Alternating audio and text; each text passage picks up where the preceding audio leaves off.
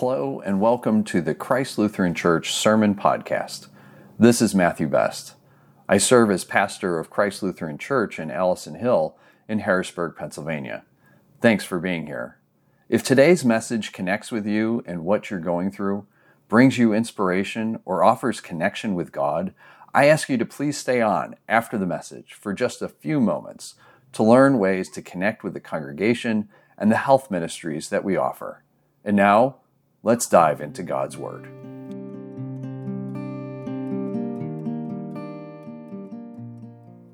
A reading from Romans chapter 8, verses 26 to 39.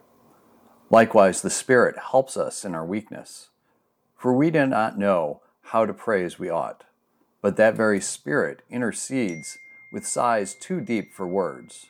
And God, who searches the heart, knows what is the mind of the Spirit, because the Spirit intercedes for the saints according to the will of God.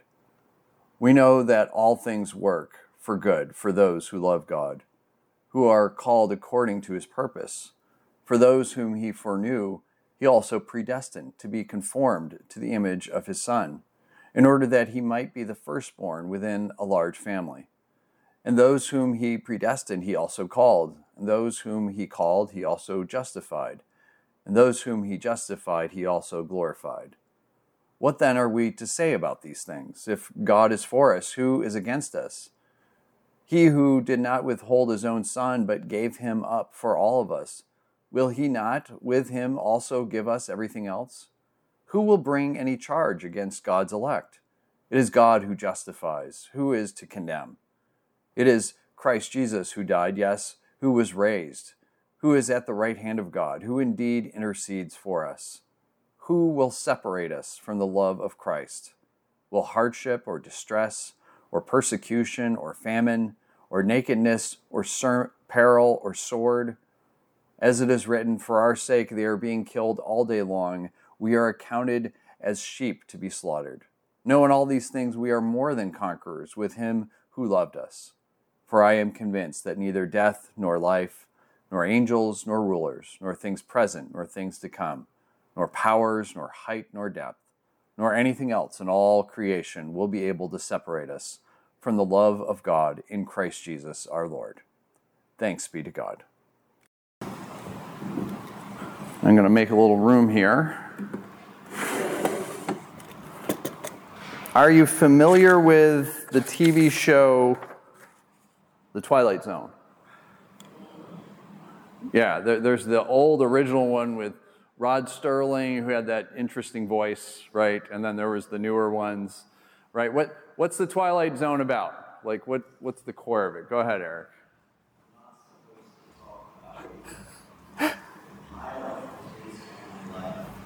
It's the pilot of the story of your life? Is that what you said? Okay. I did not expect that answer. Go ahead. Supernatural stuff, right? Some sci-fi things, some psychological thriller type of things, maybe some horror, but not too horror, right? So there's this episode that I saw. It's a rerun, obviously, from 1960. So it's black and white, and it's called A Nice Place to Visit. I don't know if any of you are familiar with this one. This is one of my favorite ones because I think there's an obviously theological underpinning going on with this, right? And so the main character in this story is Henry Francis Valentine, who goes by Rocky, right? And so Rocky, the beginning of the episode shows him robbing a pawn shop, and he gets shot, and everything goes dark. And then he wakes up, like the next day type of thing. And there's nothing wrong with his body. And he's like, well, this is weird, but Rocky's been kind of one of these guys that maybe not the brightest guy, but he's never gotten any breaks in life. That's why he kind of turned to crime and all this. Well, when he wakes up, there's this older guy, gentleman, dressed very nicely, and he says, hello, my name is Pip. And I'm here to kind of guide you and give you anything you desire. Rocky's a little suspicious of this because, Rocky doesn't trust a whole lot of folks. And so he thinks that Pip's trying to use him for something or whatever, and he demands things from Pip, and he at one point shoots him, but nothing happens to Pip. And Rocky's kind of like, I don't know what's going on. Maybe I'm just hallucinating. This is a dream or something. So anyway, so they go. Pip says, come with me. I'm going to show you. There's this luxurious apartment. It's wonderful clothes. This is all yours, Rocky. No strings attached. You can have anything you want. And so Rocky says, give me $1 million and a beautiful woman. And so in through the door comes this beautiful woman carrying a wheelbarrow, of course, with $1 million. And Rocky's like, what is going on? This is crazy. And so, they have more conversation. And so then he's like, so I can do anything I want? Yeah, sure, do anything you want. Okay, well, I'm going to go to the casino with this $1 million. So he does, and he wins every single bet. Every single one. And then he's got all these other women around him, all this type of stuff, right? And he's thinking this is great. And so he says to Pip, he finally realizes that he's dead. And he's like, wow, heaven's a great place. Oh my gosh. I don't know what I did to deserve to be here, though. So Pip takes him to the Hall of Records, pulls out his file, and it's kind of empty except for all the sins that he's done. And Rocky's like, well, all right, whatever. So he goes on for this for about another month, and he picks up the phone and he calls Pip and says, Pip, I'm bored. Everything that I do turns out exactly how I want it to be. There's no challenge. Can we set up something so that it's like I don't know what's going to happen? I need some of that thrill. Pip's like, well, we can have it so that you lose every once in a while in the casino. Or no, I'll know that. I need something unexpected. Well, why don't you go rob a bank? Well, no, because I'll know how it works. And he said, I don't know. Maybe heaven's just not for me. Maybe I should go to the other place. And Pip says, by the way, nobody is real here except you and I. You're alone. And no one ever said that this was heaven. This is the other place. And he laughs, malevolently, and that's kind of the end of the episode, right? So hell is this lonely place. It's alone. It's separate. That's the idea of what's going on here, right? I have a friend who answers phones for 211. I don't know if you know what 211 is. It's the public line that you would call if you're in need of some kind of public service. And then they try to connect you or at least get you on a waiting list or something of that nature, right? And so he answers phones for this, and he tells me the most common thing that people call about is because they are alone. They feel lonely, and they just need someone to talk to. They have people who are regulars who call just to talk. That's it. Loneliness is an epidemic that we have in our society. We have so many different ways that we connect through social media, and yet people have never felt so alone in their entire lives. This is why, like, a church community is extremely important. That maybe we don't always agree about different things. That's not the point. It's not about being right. It's about being in relationship, right? So I want to talk about the Romans passage, the Romans scripture, because so often in our Western Christianity, we have this idea that faith is just an individual endeavor. It's just me and Jesus, and that's it. No. You have to look at this Romans passage. Throughout it, Paul is using us, we, those type of language in there. He's writing to a community of Jewish Christians. They were converts from Judaism. He had not met these people before. He's writing to them because he plans to go to Rome, make it his home base so he can go to Spain, ultimately, okay?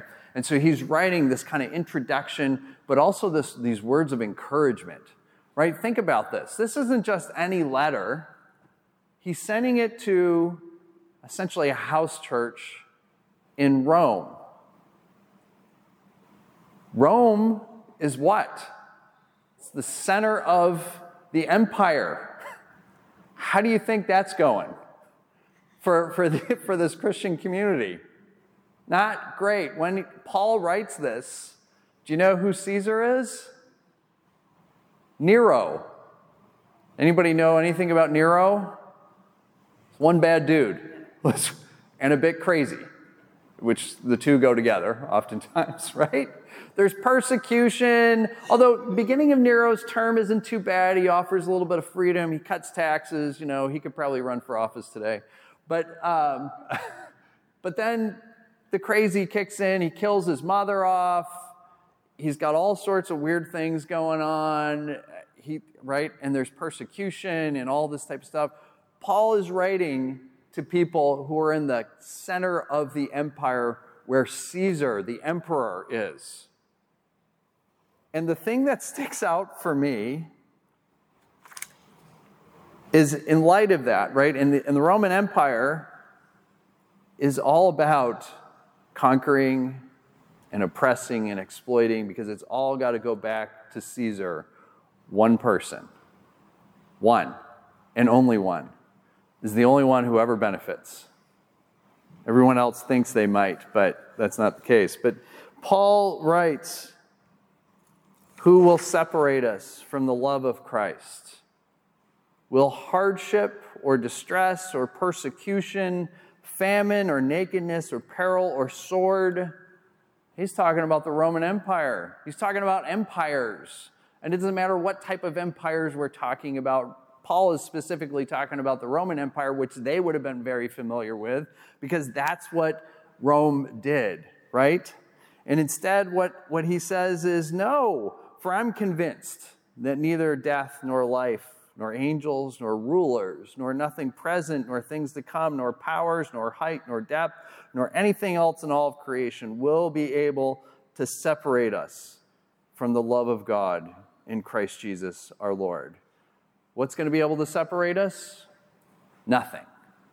Absolutely nothing can separate us from the love of God in this. And why is that? Because love doesn't exist in solitude. Love, by its very nature, is communal. Love requires more than one. It always does. It's always going out and expanding and touching people's lives, right? It exists in community and in relationship. I think we've all experienced this. Love doesn't exist in solitude. It exists in relationship and in community. So who will separate us from the love of Christ? Paul is writing, and he's addressing the Roman Empire. So the question for us is, what are the empires, I'm using that term loosely, that we face, that try to convince us that they can separate us from the love of Christ? There's a lot of them out there that try to convince us, that give us a message of how we can be separate from the love of Christ. Yesterday, I was at the Pride Festival, and I was asked to be there for a very specific reason, to engage with the protesters. And they're doing their thing, yelling condemnation and all this type of stuff. And I actually was able to talk with some folks, and I asked them, how did you come to this conclusion? You didn't just wake up today, create a sign, get a bullhorn, and start doing this. And the one guy I was able to talk with said, well, we do this because God is love. Because the gospel. And so I said, that's really interesting. Because I'm trying to be nice, and I'm trying to engage with him. I said, we all oftentimes in this country, we use the same language of English, and we use certain words, and we all assume that we all mean the same thing when we use those words. I said, like freedom being a word. but you may have a different idea of what that means than what I do. So how are you defining this? Tell me, teach me, let me learn. I want to learn how you understand this. And so it comes from this idea of, well, this is obviously loving because if you don't, you're going to suffer. That's the idea that they're going. At no point did this person ask me for my thoughts, which of course makes sense because if you think you have all the answers and you're right, why would you ask? But that whole message is about separation. It's not our understanding of what the gospel is. It's not our understanding of what Jesus is about. It's, right, what can separate us from the love of God? Nothing. This is one of the passages of Scripture that I use when I do funerals for someone who has died by suicide. Nothing can separate us from the love of God. Nothing. Right? It's powerful. This is one of my most favorite things that Paul has written. I'm not a big fan of Paul, so this is kind of important. But so I want to share a couple of last things, right? The world operates by a few things, and I've talked about this. You'll hear this a lot from me. But the ends justify the means, right? Might makes right, the strong survive. All those things are intended to separate and divide and keep people apart from each other and from God, to say there's an us and a them and all this other stuff, right? Who's worthy and who's not. It's not for us to decide. Thankfully, we have a message. We follow Jesus, who Paul says nothing can separate us from the love of God, right? Jesus is about community, is about shalom, the sense of wholeness, togetherness. The world tries to convince us that we can go it alone. That's what it sells. But Jesus says, why would we? Why would you try to go it alone? And you can't. None of us are good enough to do that. None of us have it all together to be able to do that. Not a single person. We need each other. And that's where love comes in, and mercy, and forgiveness, and grace, and all these type of things. I want to close with a story. Are you familiar with TED Talks? TED Talks, they're really simple. Usually they're like 18 minutes. This one was a 3-minute TED Talk. And the guy was talking about leadership, but I think also about community in the sense of being together and not going it alone. And he had a video running behind him. And he said, I'm going to teach you about leadership and community in 3 minutes through this video. And everyone's like, whoa. So on the video is a concert that's going on. And you can see, have you seen this? Maybe. Yes. Yep. So there's a concert going on. There's a lawn, right? And there's this focus on this guy who's dancing like a fool. He's just dancing like crazy, right? And this is going on for like a minute. In the meantime, this is the prep for what this guy is talking about. And he says, now I want you to pay attention and see what happens. And sure enough, somebody gets up and joins him and starts dancing with him. And he said, so the first guy, is he a leader? And everyone's like, yeah, he's a leader. No, he's just a crazy guy by himself until somebody else joins him. Right? Then there's leadership, but the second guy is also a leader because he makes it safe for other folks to come up, watch what happens. And sure enough, 2 other people start coming up. And what happens is more and more people come, but not only that, but the time between the groups coming gets shorter and shorter until all of a sudden there's this huge crowd that's there and they're all dancing, right? And they're all being in this community that's surrounded by just enjoying the music and being with each other. And it doesn't matter, all the other stuff is secondary. They're just being together, and there's a sense of love that goes on. And that's what community is about. Love doesn't exist in solitude. It doesn't exist in solitude, and nothing can keep us away from God's love. Forgiveness, mercy, grace, empathy, caring, none of those things exist in solitude. They remind us that nothing can separate us from the love of God in Christ. Thanks be to God. Amen.